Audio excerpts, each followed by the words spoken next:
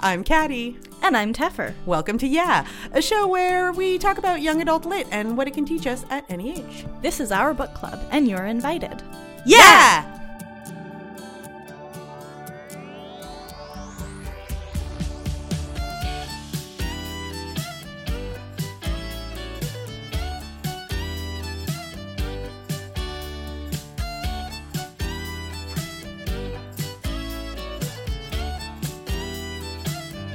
Today we are talking about a book that is not a literary classic of young adult literature. So what I have come to call Bummer September is done and over with.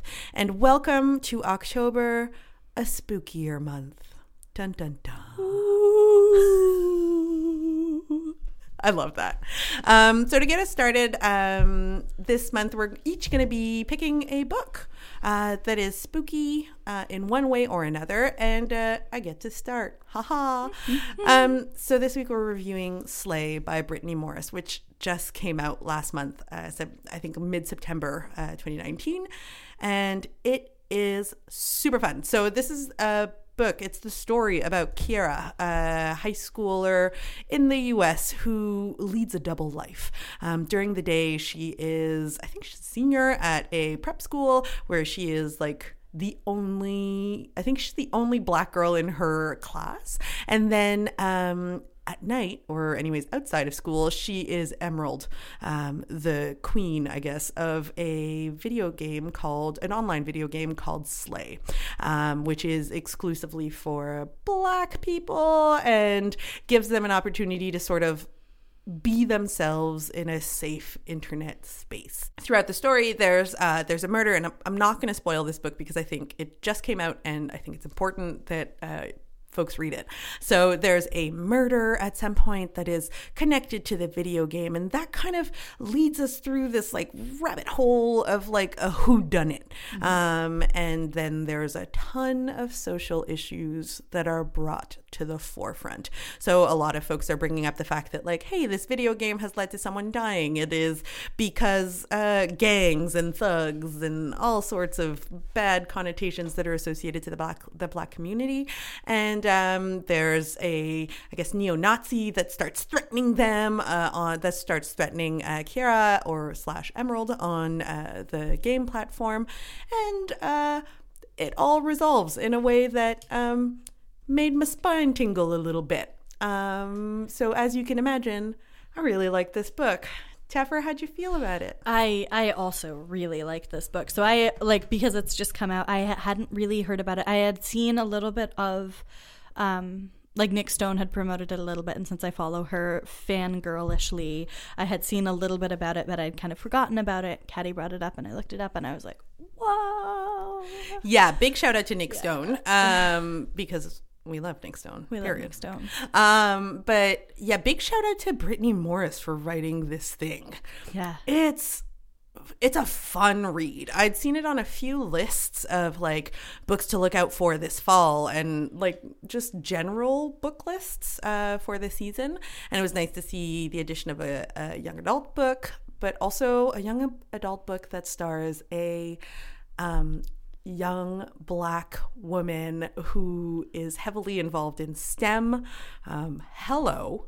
Yeah. That's something we don't get to see very often. And where it's not out of the ordinary also.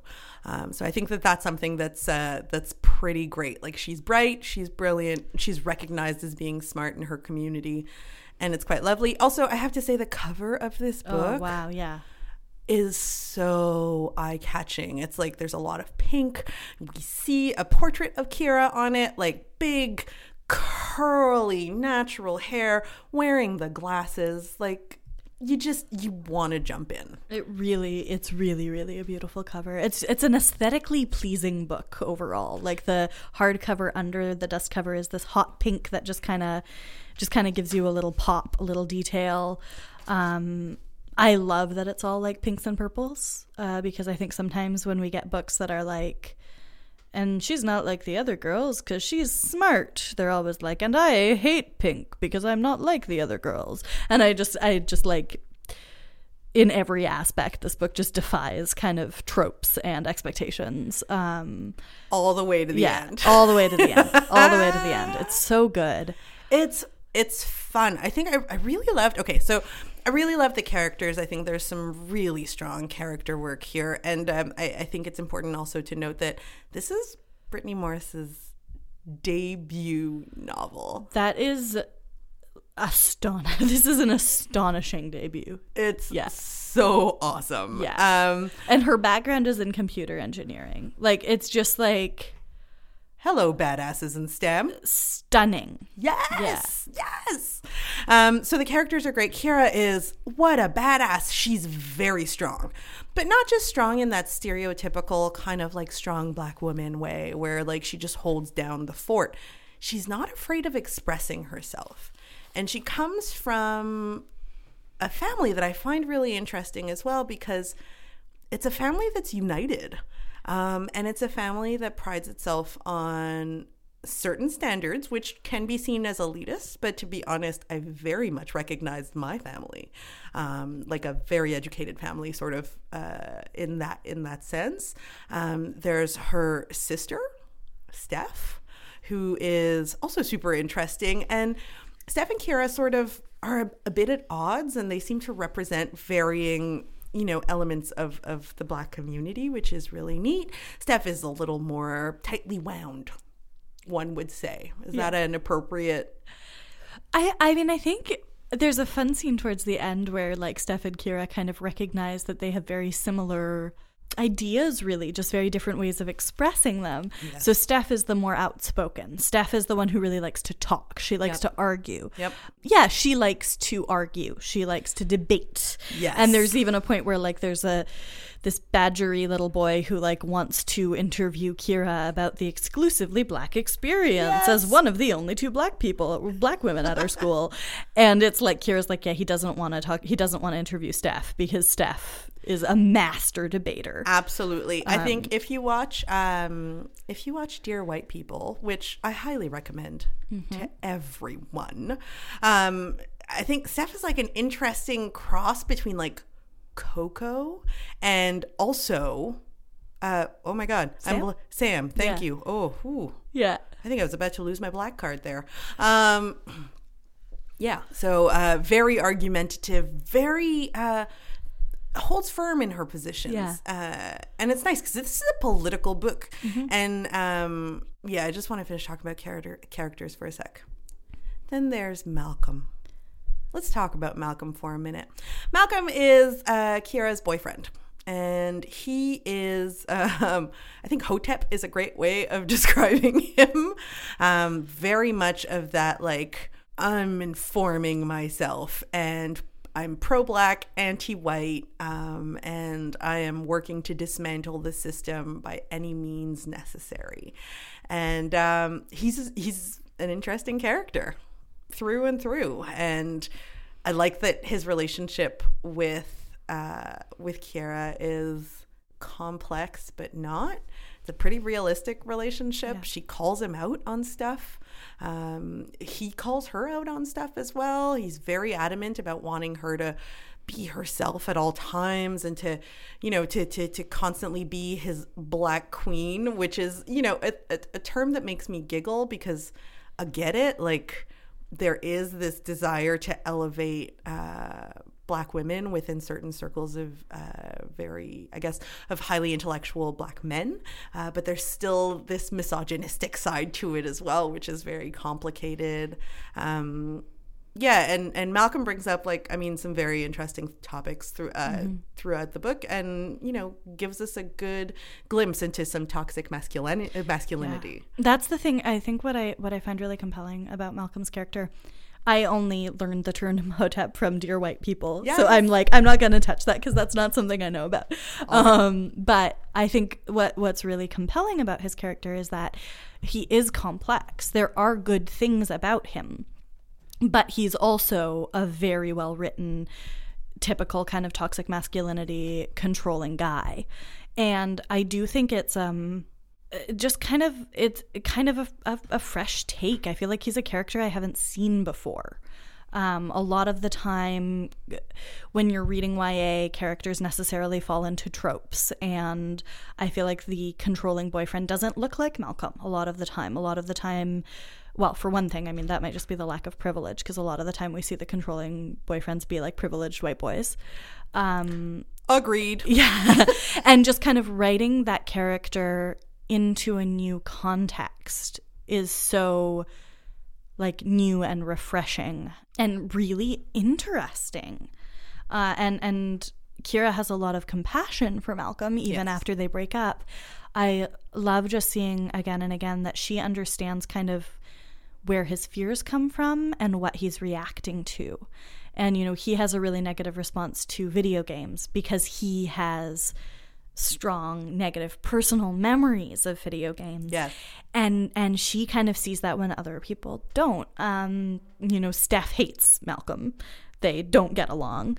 And I feel like the difference between those characters is that Kira is always like, well, I see the little boy, you know, because they've been together for 3 years at this point. They've really been together since they were kids. And there's something really tragic in the storyline of two kids who have been together for 3 years, which is a long time when you're a teenager, getting to this point of just we are so far removed from each other at this point, and not being able to make that separation until one has really hurt the other. That's all. It's just, I find it a really compelling story. I love that. I love it. It's a great, I think that you are entirely right, and I'm right there with you.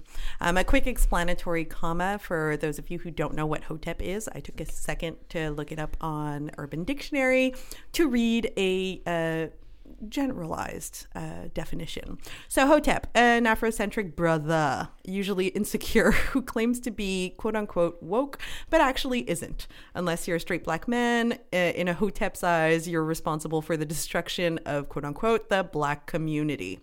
That's a Hotep. There it is.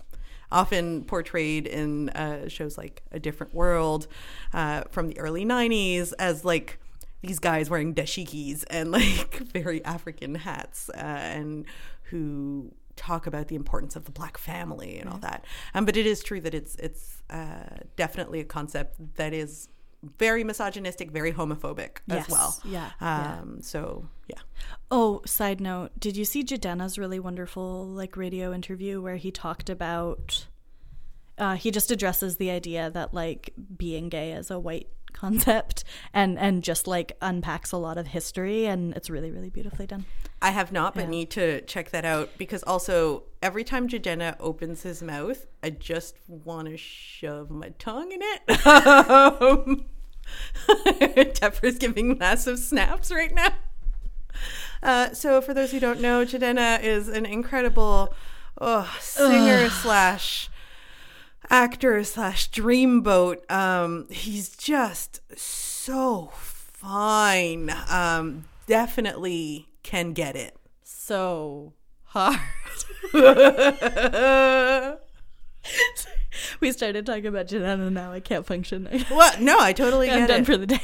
I brought it up to my girlfriend a couple of times. I was like, so just so you know, if ever we decide to have a child, perhaps we can send a DM to Jidenna and be like, hello, will you father my offspring? And she was like, no. She was like, no. Anonymous donor. Way harsh. Super harsh. But she also acknowledged that this man is fine. Oy, oy, oy. God, I mean, he's just like, yep. Just no flaws. There are no flaws. None. There are none. Like. Damn. Also, his music is great. His music is superb. His dance moves, I currently have goosebumps just thinking about them, honestly, and I can't describe them, so check out his Instagram.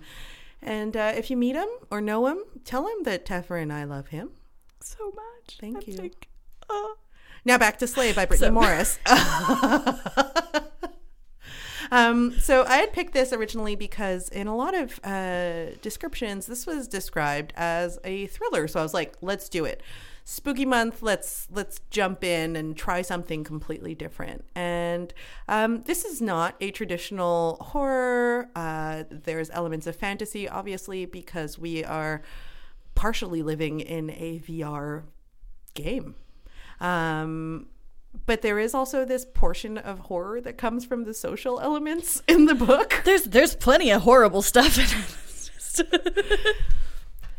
So it's like a different take on horror. There's definitely a thriller component to it because it is like there is an element of a whodunit. There's a murder that needs to be solved. And there's some threats and all that. But don't necessarily approach this book thinking like it's going to be spooky and kind of creep me out. It's more likely going to teach you a lot of things about the complexities of African American culture. So I have never played a virtual reality game. Neither have I. Are they the things the youths are doing? I would like to say yes, but I feel like I'm speaking out of my butt. This made it seem very much like VR is just a thing the youths do. Absolutely. Yeah. And I also, guess it is in Seattle, or in Yes. Bellevue, which is across the lake from Seattle. So maybe there's a little more perhaps tech going down there. But I in my head, VR is still very much like some magical thing, and this made it seem like maybe I'm a little older than I thought. Same. And also I'm not a gamer, and I definitely am curious about how gamers feel. So if you are a gamer and a listener of the Yeah podcast, please send us your thoughts. We're curious. But I think what's fun about it is that the game isn't so much of a like, I am an orc running through the woods and smashing people with a hammer of sorts and meeting trolls under the bridge. That is what I imagine video games to be like past Tetris. So it's very much of a card game. It's kind of like Yu-Gi-Oh-y. It seems kind of like maybe like Dungeons and Dragons, except you're in virtual reality. Yeah. I am just learning about Dungeons and Dragons. I totally want to play Dungeons and Dragons. I feel like I missed the boat when I was a kid. And let's make that happen. Yes. I think we have the setup. Let's make this happen because I also want to learn how to play Dungeons and Dragons. Also because I feel like I missed out on I have a cultural gap. Yes. I'm in school now, and I'm in school with a bunch of people who are like not that much younger than me, but just younger than me enough that I just like frequently feel lost and out of touch. Same. Yeah. Same. Not easy. Yeah. And I'm just like, I want to learn things. Well, and also like I think we live in a Stranger Things world also where that became cool again, this idea of like hanging out in a basement and doing a D&D campaign for an entire afternoon and evening and going into the night. And I love the creativity. Like I think I was a bit stunted as a teen and wanted to be cool and kind of sidetrack the idea that being creative and counting things and expanding our minds could be fun. I tended to be on the side of like, oh, it's a 20-sided dice. Boo. Which sucks. I had no idea that D&D was so creative. I had no idea that it was like a storytelling platform. Exactly. I really like, I don't know what I thought it was. I thought it was like, I don't know, playing Monopoly in costumes. Like, and it's a completely different thing. Absolutely. So if we ever offended anyone who played D&D when we were young, we're sorry. And please teach us how to play now. And I was a giant dork in high school, so I really doubt that I made anybody feel bad about gaming. But I was definitely shitty to people about other things. Same. There are some skeletons in my closet. I was not as lovely as I am today or present as today. Isn't it nice that we don't have to stay teenagers? You could not pay me enough money to go back and be 15 again. Oh, God. No, thank you. Not interested. I remember teachers telling me, like, just hang in there. Everything's going to be better once you're, like, in university. And I was like, I don't believe that. And it's absolutely true. Everything is so much better. It really is. And then the older you get, and then you hit your 30s, and then all of a sudden you're like, damn, this is fun. Nice. No one knows what they're doing. Everyone is pretending. And you know what? It's great. Because we all mess up, but it's kind of okay.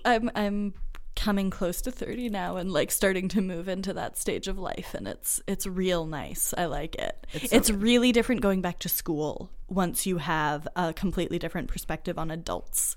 It's like just like being in class and being like, wow, I'm not afraid of my professor at all. Like this is just a person. Yeah, this is a person who's going to, like, who I am paying money to give me knowledge. Cool. Yeah, no, seriously, 30s, the bomb. Yeah. So good. God, and by the time I'm 40, my kids are going to be like grown. That's pretty cool. I'm so excited. My guess is I'm going to start having kids at 40, which is actually not that far away and kind of scary when I think about it too much. There's like two ways to do it, right? You either like don't have kids early and you have fun early, or like have kids early and then have fun when you're like more grown up. Yeah. Yeah. There's no right way. Yeah. It's pretty nice. I didn't have kids young on purpose, but like now I'm like, okay, no, this is okay. I'm going to like have some years to do some fun stuff. Yeah. Yeah. I like that. As long as I figure out how birth control works this time. Sorry. I didn't mean to cackle. It really just came out all by itself. I get it. I'm sorry. So Slay by Brittany Morris. Which we love. We love this book. Okay, here's the hard thing about this book.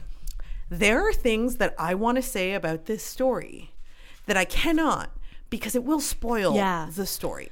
So all I will say is read it till the end and enjoy the fact that we get a really good plot twist. There's a great plot twist. It's smart. It's fun. I was thinking about, like, if I were reading this when I was 16, 17, my mind would have been blown. I can't say more. That's it. This is when we don't want to spoil. No. Like, normally we just say, spoilers, deal with it. It just came out, and it keeps you guessing all the way to the end. Yes. And it's just not fair to spoil it this early. It is so good. I do want to spend some time talking about the structure, though, because I think we can talk about that without spoiling it. Absolutely. I finished this book, and I think I have never read a book like this. And I've read a lot of books, but this one, structurally, format-wise, surprised me. There's something about dipping in and out of virtual reality that kind of does the time travel thing that something like Outlander does, but does it in a much quicker... more fast-paced. Like more fast-paced. So you know, you can be in this other world for an hour or two, and then there are repercussions in the real world, and it's really cool seeing people play with avatars, we get little vignettes about how people's avatars affect their personality and how their personalities affect their avatars. There are little vignettes about extra characters who just kind of pop in and out. The character of Claire is so wonderful, or Cicada, or... Yeah, that's not a spoiler. I think that's established pretty early on. Yeah. Who is a Black French Italian girl. And I loved having a window into how freaking racist France is, because France is so racist. Oh, it's pretty bad. I will say boldly, because I have French family and they are so racist. And there's just... The window on kind of the diaspora rather than just Black American culture is really cool, especially for me as somebody who, like, I'm sure it's especially cool for other people in other ways, but like I have very little insight into Black culture, and it's very cool to like get a broader view. Definitely makes it palatable, and it was fun because as a Black reader, I found myself very well represented in this. There's a lot of talk about being Black enough, code switching, the fact that Kira is both in an uppity private school where she has to present in a certain way, can't be too loud, can't be too bold, can't have too many opinions because you have to conform, and you know that, you know, unfortunately, it still sticks, the idea of you got to work twice as hard to get half as much. But then in this virtual world that she creates, which I find is very humanized, which is something that I'm not used to. In this virtual world, she gets to be this like version of herself who can, speak African-American vernacular English, and who can make certain jokes, and and I get that it might not be accessible to readers who aren't necessarily Black, but it's a really nice peek. Put yourselves in our shoes for a minute. I've been reading about white people my entire life. And sometimes I'm like, wow, some of y'all don't season your food. And sometimes, and sometimes I'm like, oh, cool. Like, I don't have any relation to the waspy kind of culture. And it's really interesting to read about that. But put yourselves in our shoes and come and discover a little bit about what it is that we're thinking. And it's not easy. There's no sugarcoating of anything. Yeah. It sucks at times. And while we're a beautiful community, it's a tough community. And I like that this book doesn't shy away from those issues. The implications of being very militant, the implications of having a lot of opinions and feeling a certain way about the community is not always shared universally, right? We are not a monolith. Just so you know, let that sink in. We are not all the same. Pause for effect. All right.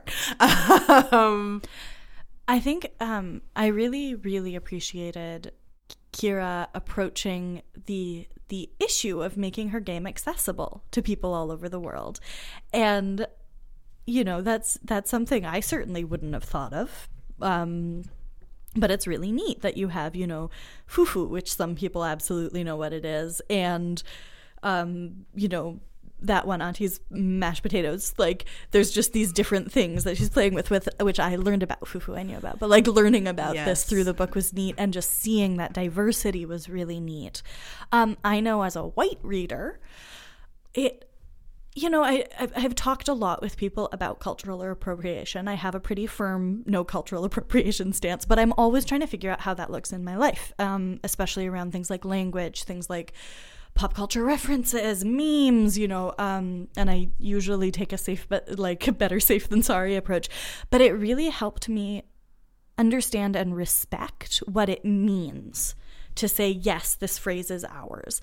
Because being able to see the kind of joy and community built around those things, and to really, really recognize, like, oh yeah, that's not mine. I don't have a right to that. Something I kind of knew in theory, but it really helped it drive it home for me, of just like, oh yeah, no, this is what that looks like. This is what this whole world looks like. And like, when I look at this whole world, it's like, oh yeah, obviously that's not mine. Clearly that's not mine. Yeah. And it's nice sometimes to say, that's not mine, but that's cool. Yeah. It's super cool. It's super, super cool. That's how I feel when I go apple picking. Yeah. I said that, very enthusiastically before I registered what you said. But it's, it's a way I can feel in other cultures too. Yeah, exactly. It's just really interesting to kind of then look at myself and be like, okay, but why did I think that I had a right to this then, if I wouldn't have necessarily with something else? I'm doing some serious preach hands because everyone gets to feel this way in a bunch of different contexts. And we can talk about code switching. I think that's really important, right? And the principle of code switching is really about adapting the way that you act and speak and hold yourself and hold space for others, depending on the context. So an example that is very relatable, if we've got folks listening in who are from Quebec, as we are, between the French and the English world. As someone who's bilingual, my tone is not the same when I'm in my French circles versus when I'm in my English circles. The topics aren't the same. The humor isn't the same. So I hold myself differently. Right. And it's the same when I'm in an academic setting versus, sitting in front of a mic with Teffer, or hanging out at home in my pajamas watching Grey's Anatomy, which is all I do. Yes. There's a new season of Yes, there's a new season on Netflix. I have not done much schoolwork this week. Let's be honest. No, that's it. So, it's nice to talk about code switching and to see it happen in the book. And the fact that it allows me to bring back this idea of the humanity of the game. In books in books that talk about virtual reality, I think Ready Player One is a great example, where people their lives intersect constantly between reality and the virtual world. It's nice when that virtual world is not just ones and zeros and not just like kill or be killed.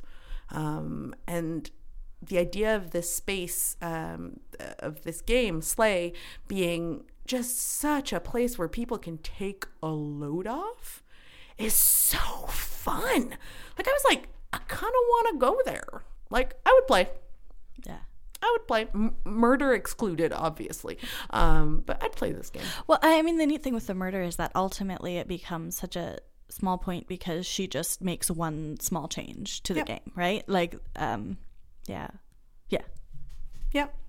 And it's cool, and there is definitely a part of me that hopes that this inspires some other platforms to emerge on the internets. Please. Yeah. And please make them easily accessible so that people in their mid-30s can find them. Not something that's wholly inaccessible. That's my little rallying cry. Please, someone build this game. Please, please, please, please, please. Please. Please. Maybe Brittany Morris. I hope so. Yeah. It also made me think, are you a Black Mirror fan? I have not watched it yet. This is something that my basically every single week my script writing prof brings up Black Mirror, and I'm just like, I still have not watched that because I haven't. The thing is that I haven't watched a lot of TV. I'm like not a voracious TV consumer. And a parent. Well, that's why. It's because I'm a parent. It's like I used to when I. Let me think. Like 2 years ago, I was kind of catching up on TV, and I'm realizing how important culturally TV is, and that like it's something I want to be educated in. It's something I want to know a lot of. But then I had another baby, and now I'm in school, and it's not happening. Anyway, Black Mirror, have not watched. It's on my list. Continue. Yeah, it's really great. There's an episode called San Junipero, which I recommend to everyone because it's pretty much the only episode of Black Mirror I've watched because I am a big chicken. I'm very scared of... is it scary? No, Black Mirror in itself, yes. Ooh, okay. Because it's a lot about like alternate reality, but there's an interesting like looming apocalypse at all times, but it's so close to our reality that it's like it just makes you very uncomfortable. I'm just such an anxious person. Yeah. But the San Junipero episode, it's like an hour and it's worth it. Okay. It's about and like it's been out for a while, so I'm not spoiling this. It's about basically people at the end of their life being able to upload themselves into a video game, and they can choose the era that they're in. It's visually stunning, and it's super interesting because it's like your younger self basically, or your ideal self in this world, and you can make friends and all that, and you can go on quests, but your time is very limited in the space, and you have to find your friends all over again at the end of your time limit. And it made me think of this universe, right? It's beautiful. It's people are having fun. People are able to go back to the era that was most important to them. And in that particular episode, I think the 80s plays a really big role. And it's about being able to be yourself completely. And I can't speak enough about the importance of that being brought forward in all forms of media and everywhere, basically, because we're so calculated, right? We have no choice but to be so calculated. On Instagram, I have to look like a foodie and a person who is kind, when in reality, like, I am definitely a foodie, but my kitchen is a mess. My hair, I look like a troll when I wake up, and like a cute troll, but a troll nonetheless. Thank you.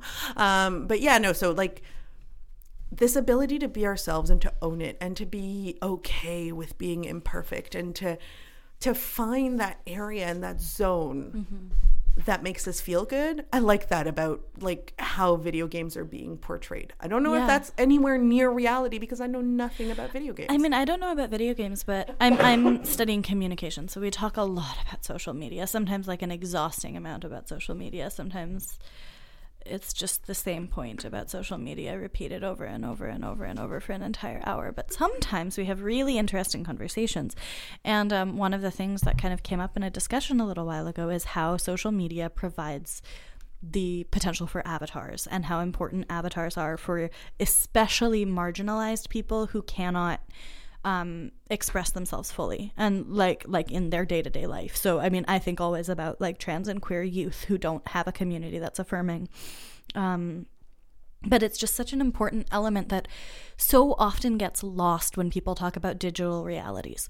When people talk about digital realities, they hop straight to people aren't engaging with their surroundings, people aren't actually living, everybody's getting brainwashed, there's school shootings because of video games, there's, you know, nobody's making friends because of social media. And it's just kind of always like, how do you think I keep in touch with my friends? I am a very busy parent of 2 children. Like, the way I keep in touch with my friends is through chats on various apps. Like, but more importantly, you know, I have friends on Twitter who I've never met in real life. And like, I know when I chat with them, for a few of them, they live a life on Twitter that they can't live in their day to day. And that's so important. And avatars and social media are important. They provide a service that did not exist previously, or did not exist with the same low level of risk. You know, you would have things like bars where you could go, but it's cool and it's important, and I like seeing it portrayed really positively and really celebrated. And we even get we had a brief little window into a trans kid who uses the game to be herself. Yes, I love that so much. Yeah. Oh, and the detail of her being a mermaid was so great. That's like when I read a lot about trans youth, and that's a thing, like with little trans kids, a lot of the time there's a real draw towards mermaids because they're half one thing, half another, and like kind of living 2 worlds, and there's like a self-recognition. Anyway, it's cool. I loved that moment in the book so much. Brittany Morris, if you were listening to this, I hope that you know that Tefra and we want to hug you because so much. This is a great book. I think I'm probably going to send her an email like real soon. Cool. Cool. Please don't hate me in advance because I'm nerdy and dorky on this podcast. Caddy, I can't imagine anybody hating you. You'd be surprised. Well, like anybody meeting you in this context anyway. Fair. I have my moments like everyone. I'm imperfect. This is going to make a fantastic movie. Yes. Slay the movie better be out in theaters in like 2022. No, 2020. They had that turnaround with The Hate You Give. Fair enough. 2020. Yeah. I cannot wait to see what they can make with this book. Yeah. I'm hoping for some stellar casting and had a couple of ideas in mind. Would you like to hear? I would like to hear. Cool. In the role of Kira, one Marsai Martin, who, if you watch the show Blackish, you will know her as Diane, the like cutthroat, serpent-tongued child who through the seasons blossoms into this like, you know, cutthroat serpent-tongued teen who's gorgeous and wears glasses and is also brilliant. Like I think she's like 16, 17, and this kid she's smart. Yeah. She's real smart. Yeah. Right? Yeah, I just Googled her and yes, I see it. Absolutely. She would make a great one. In the role of one Martin. Martin. Oh my God. Come on, Caddy. You just said Marsai Martin. Yeah, that's exactly. Malcolm. Malcolm. This is hard to say without spoiling. Okay. I would like to see a young Michael B. Jordan in that role. There. I said it. I can see it, but you'd definitely have to make him younger. Yes. Absolutely. I'm also not in the loop enough with young actors. I know. I'm trying to think, and I'm just like, oh, this guy. No, he's old. No, oh no, he's old. Oh no, he's old. Yeah. But also Michael B. Jordan, yum. Yeah. Tasty morsel. Yeah. Steph. Anyone from like the actress who plays Coco in Dear White People. Dear White People. Sorry, my brain is getting a little wibbly wobbly. Would be incredible.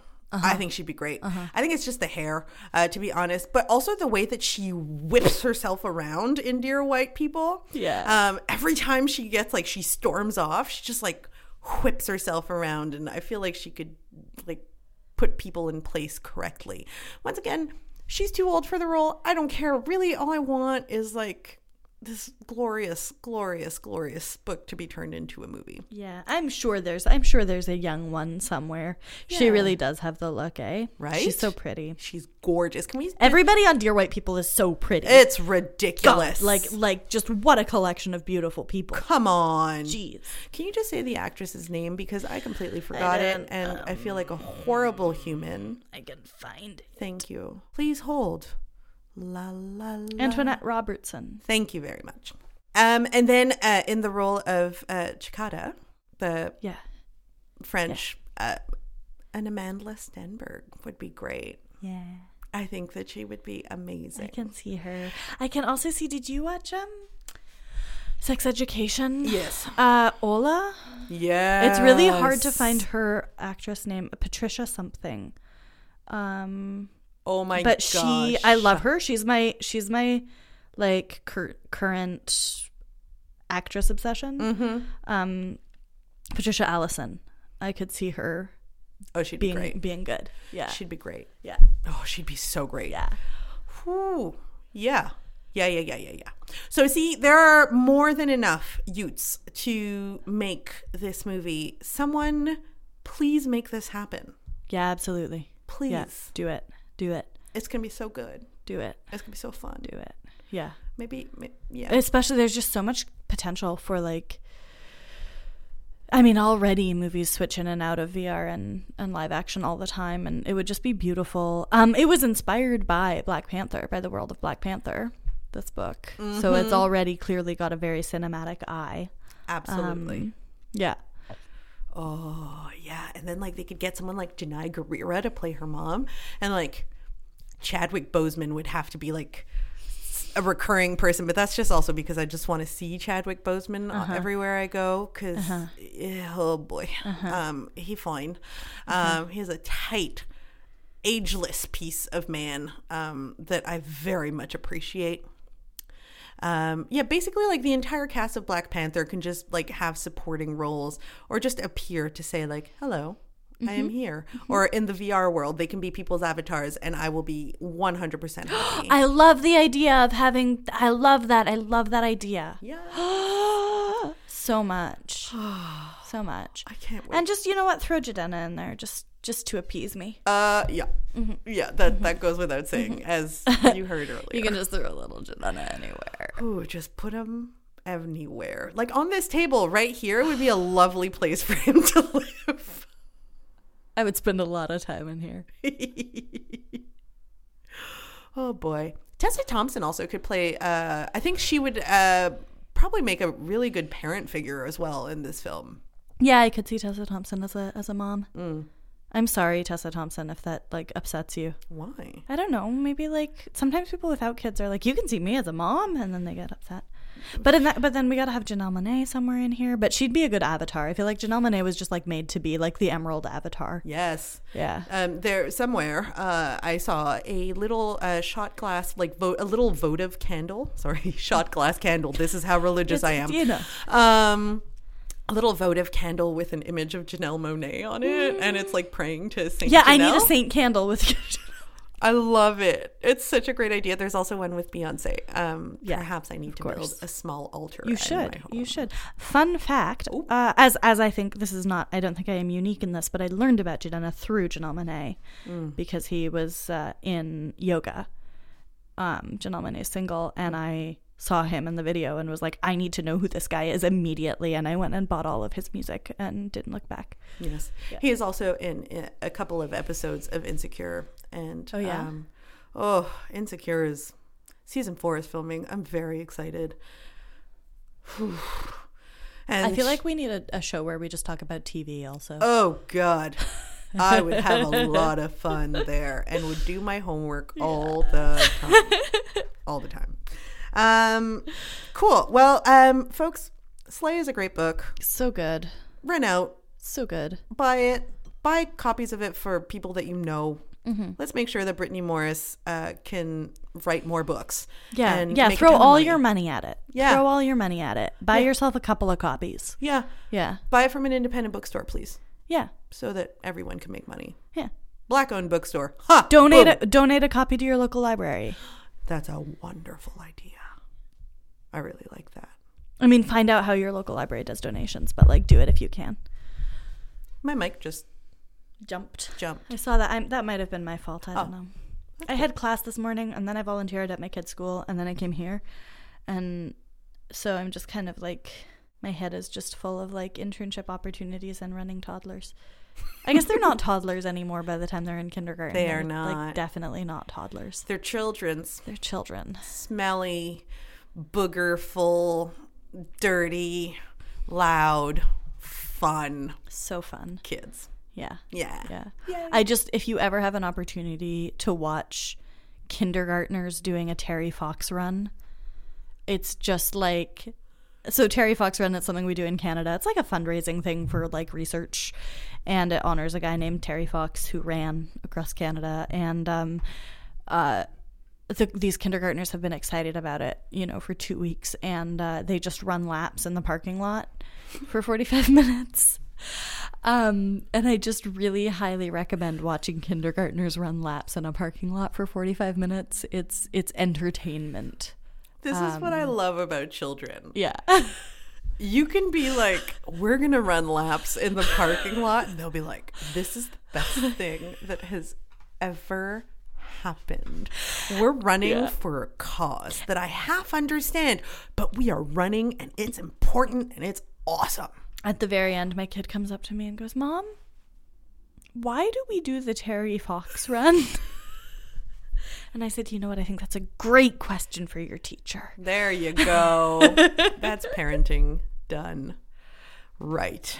All right, folks. Anyway, thanks for listening to Yeah. If you want to leave us feedback, maybe let us know that we're a little scattered in our thought process today. We know, but you can still tell us. Suggest a book for us to read, or just say hi. Send us an email at theyapodcast@gmail.com. you can follow us on Twitter at YaPodcast and individually at Tefferbear and at Cat. Oh, No, you can go ahead. No, you can do it. Caddy double. No, I can't. Caddy double underscore D. Yeah. If you like the show and want to help us make it even better, consider supporting us on Patreon. You can get all kinds of great perks, including early access to bonus content, shout-outs, guest appearances, and more. Head to patreon.com/yeahpodcast to donate. Shout out to our patrons, Catherine Resch, Erica Stutchberry. I did it. You did it. Kat McGuire, Lizzie Tenhove, Chantal Thomas, and Matt Deaver. Dever. Yeah. Damn! It's all right. But Mason Deaver was the author that we read, and so it's, yeah. We have merch. Yay. It's really nice merch. You should definitely check out our merch by hitting the merch link in the description of this episode and getting some from the fine folks over at TeePublic. You can also support us for free by leaving a rating and review on Stitcher or Apple Podcasts. Hit those 5 stars, please. And by sharing this episode with a friend. Really, with anyone. I want everyone to hear about this. Everybody. book. Yeah. Everyone. Special thanks to Great Bear for letting us use their song Jenny's Groove as our theme music. You can find their music for sale at greatbearmusic.bandcamp.com. This episode was produced by Tefera Jemian, that's you, and edited by Tom Zlatni, that's Tom, as part of the Upward Network. You can find out all about the great shows on our network at upwardnetwork.com. Bye. Bye.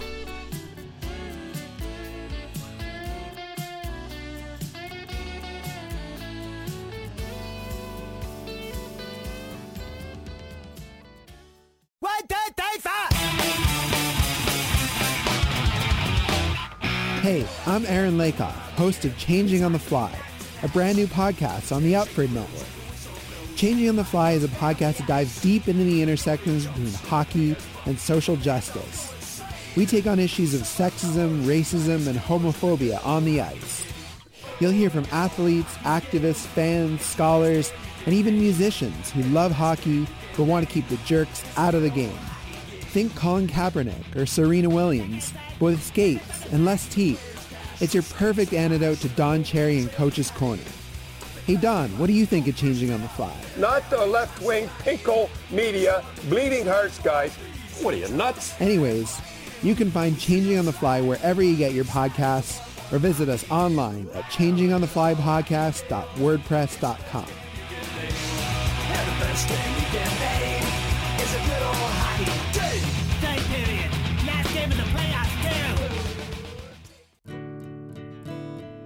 Hi, I'm Howard Mitnick, host of Gateway Music. Join me as I talk with people about the artists and albums that changed their lives, and about the artists and albums that changed mine. Available on the Upford Network and wherever you get your podcasts.